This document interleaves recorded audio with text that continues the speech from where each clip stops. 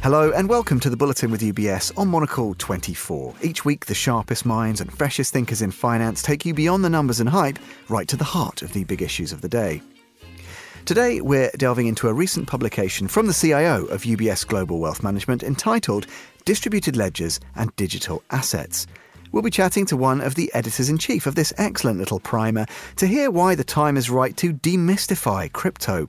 Why it's the moment to guide investors through the nature of the opportunities inherent in DL technology, while also shining a light on some of the risks inherent in what is still a nascent industry.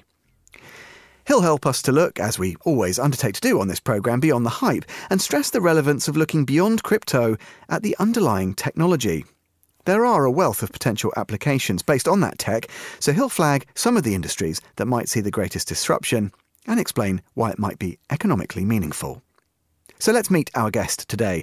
Michael Bolliger is Chief Investment Officer, Global Emerging Markets in UBS Global Wealth Management. Michael, welcome back to the programme. Good to have you with us again. Let's just set the scene first of all. The narrative around crypto has changed so much in just the last couple of years. It's really a frontier digital industry now. Yet, despite its sort of prominence in the zeitgeist, if you like, the sheer pace of change means that even market participants have to work to keep up with new developments. You and your colleagues put it, I thought, very amusingly in the primer when you quote the excellent John Oliver from Last Week Tonight, who said that crypto combines everything you don't understand about money with everything you don't understand about computers. So I guess my first question would be, is exactly that kind of coverage, the sorts of headlines we've seen, unhelpful? Soaring and collapsing values of crypto coins and tokens dominate. But there are more and more companies out there looking past that and instead at how they might incorporate the underlying technology, the distributed ledger tech into what they do. That's the real story here, isn't it, Michael? Yeah, exactly. I mean, this is something that happens much more slowly than the price fluctuations on the cryptocurrencies. We're talking about, longer-term projects where companies are trying to integrate new technologies that, all else equal, very likely in our view, will make their business more efficient, allowing them also to grow more rapidly into their processes, which typically takes years. So for us, investing in these companies today is in a way like positioning for, a longer-term opportunity that we believe will become much more material 5 to 10 years down the line. Well, Michael, let's dip into this report then. And I think what's really interesting about it is that it very explicitly sets out to demystify the industry somewhat and to break it down into these exciting constituent parts, whether that's, looking at digital assets across the board or talking about distributed ledger technology specifically. And on that latter point, on DLT applications, can you just summarise for us exactly why there's such potential here for these applications to lower costs, increase speed and aid transparency? Tell us why this is so exciting.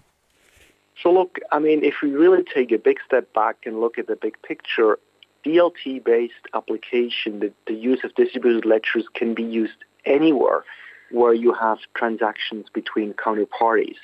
And if we just, think for this for a few seconds, this involves almost everything we do, starting with the financial service industry, where we can use those systems to make the existing processes much more quickly. We can make them more efficient, more transparent, more secure maybe even.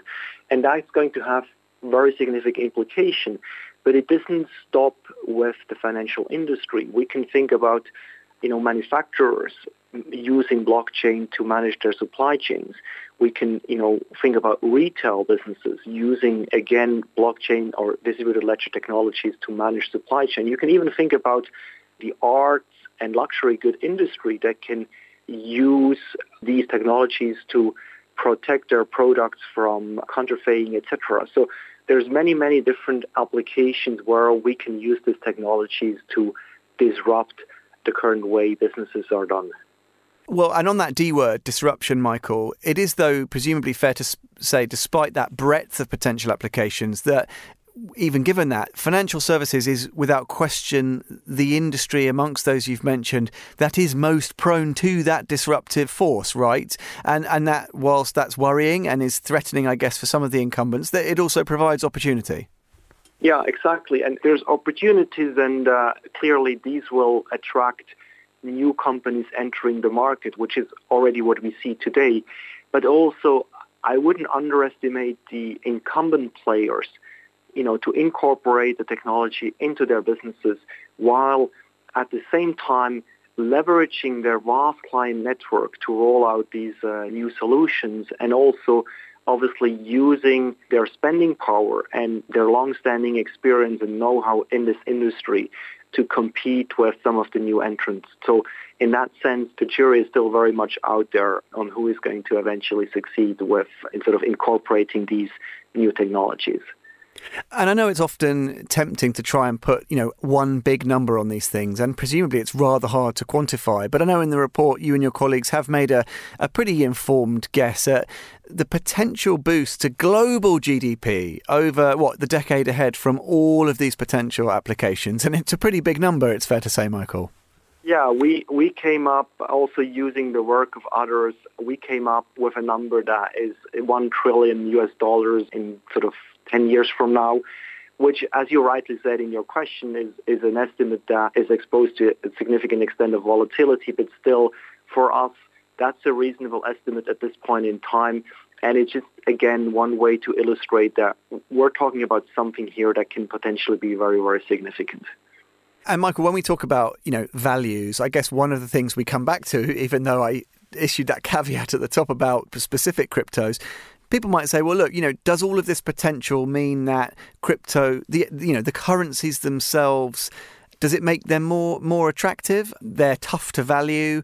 There's questions about their role, potentially even as currency. But there are a huge range, aren't there, of other risks, whether they're legal or regulatory or technological in character. It doesn't necessarily follow just because the potential for growth here is so big that the coins themselves become more attractive. That's precisely right.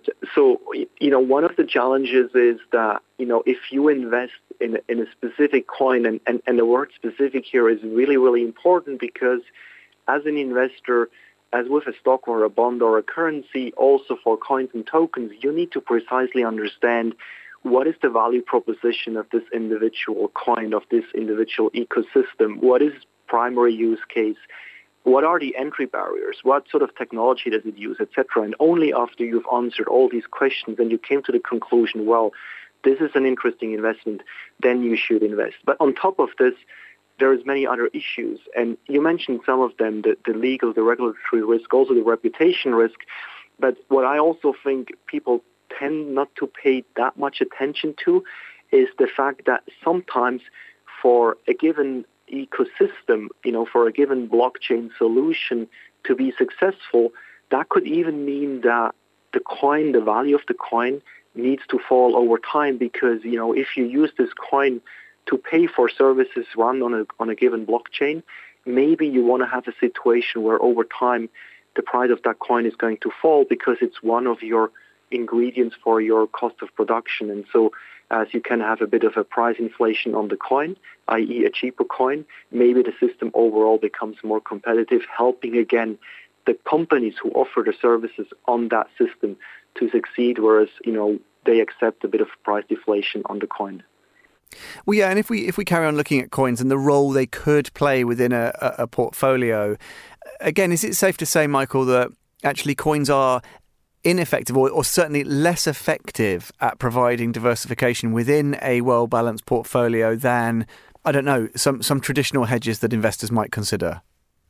From the data we look at and the way we look at that data and, bring in all the experience we have on building portfolios, the answer here is yes. And there's a couple of reasons here. So first, the cryptocurrency universe sort of started to become a bit more correlated to risk assets as we've seen a bit of a wider adoption also among the investment community. So on the one hand, that's good. On the other hand, in terms of diversification, properties, that's less good. But overall, it's fair to say that by and large, cryptocurrencies are still relatively uncorrelated to other risk assets.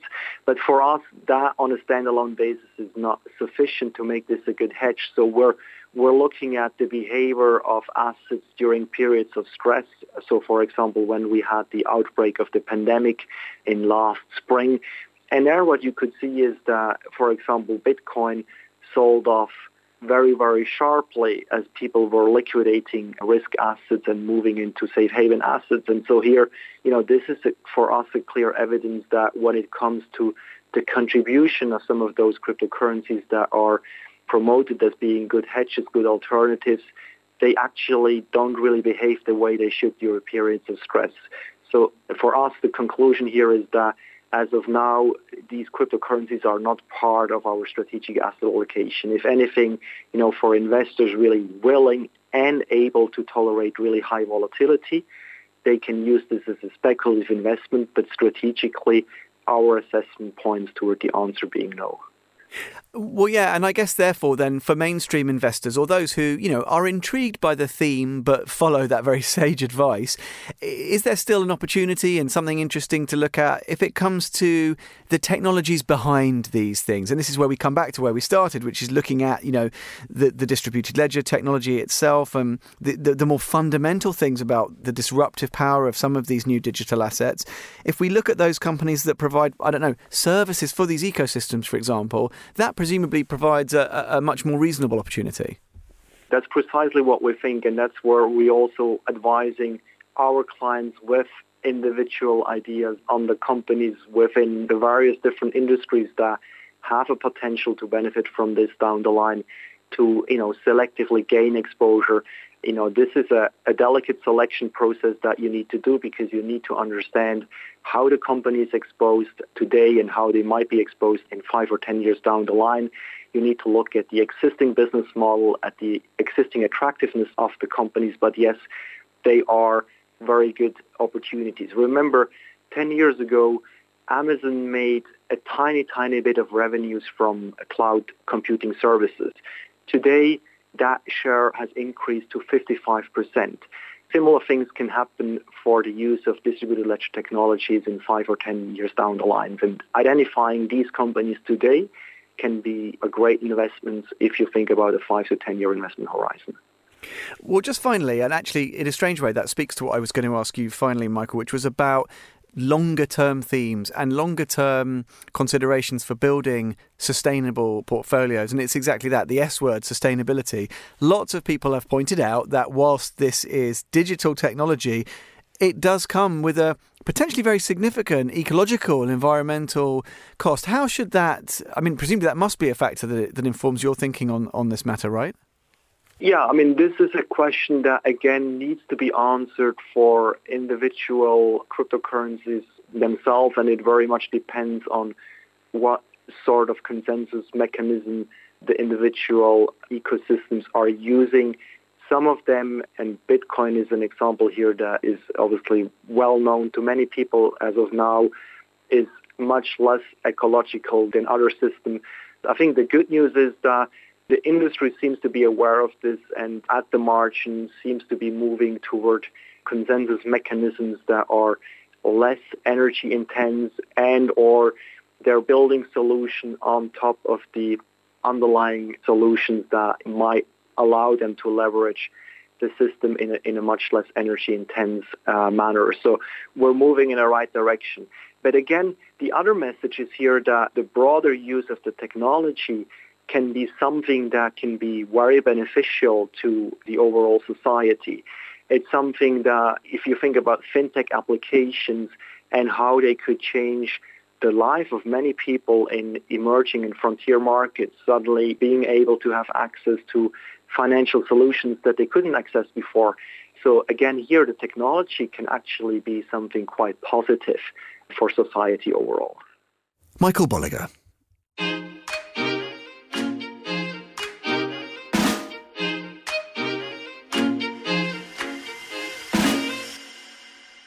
As Michael has explained, crypto has risen from obscurity as now a frontier digital industry. But with even market participants having to work hard to keep up with new developments, we thought we'd provide you with a little assistance, dear listener, in the form of an audio glossary of some of the terms you might have heard, but thus far failed to understand.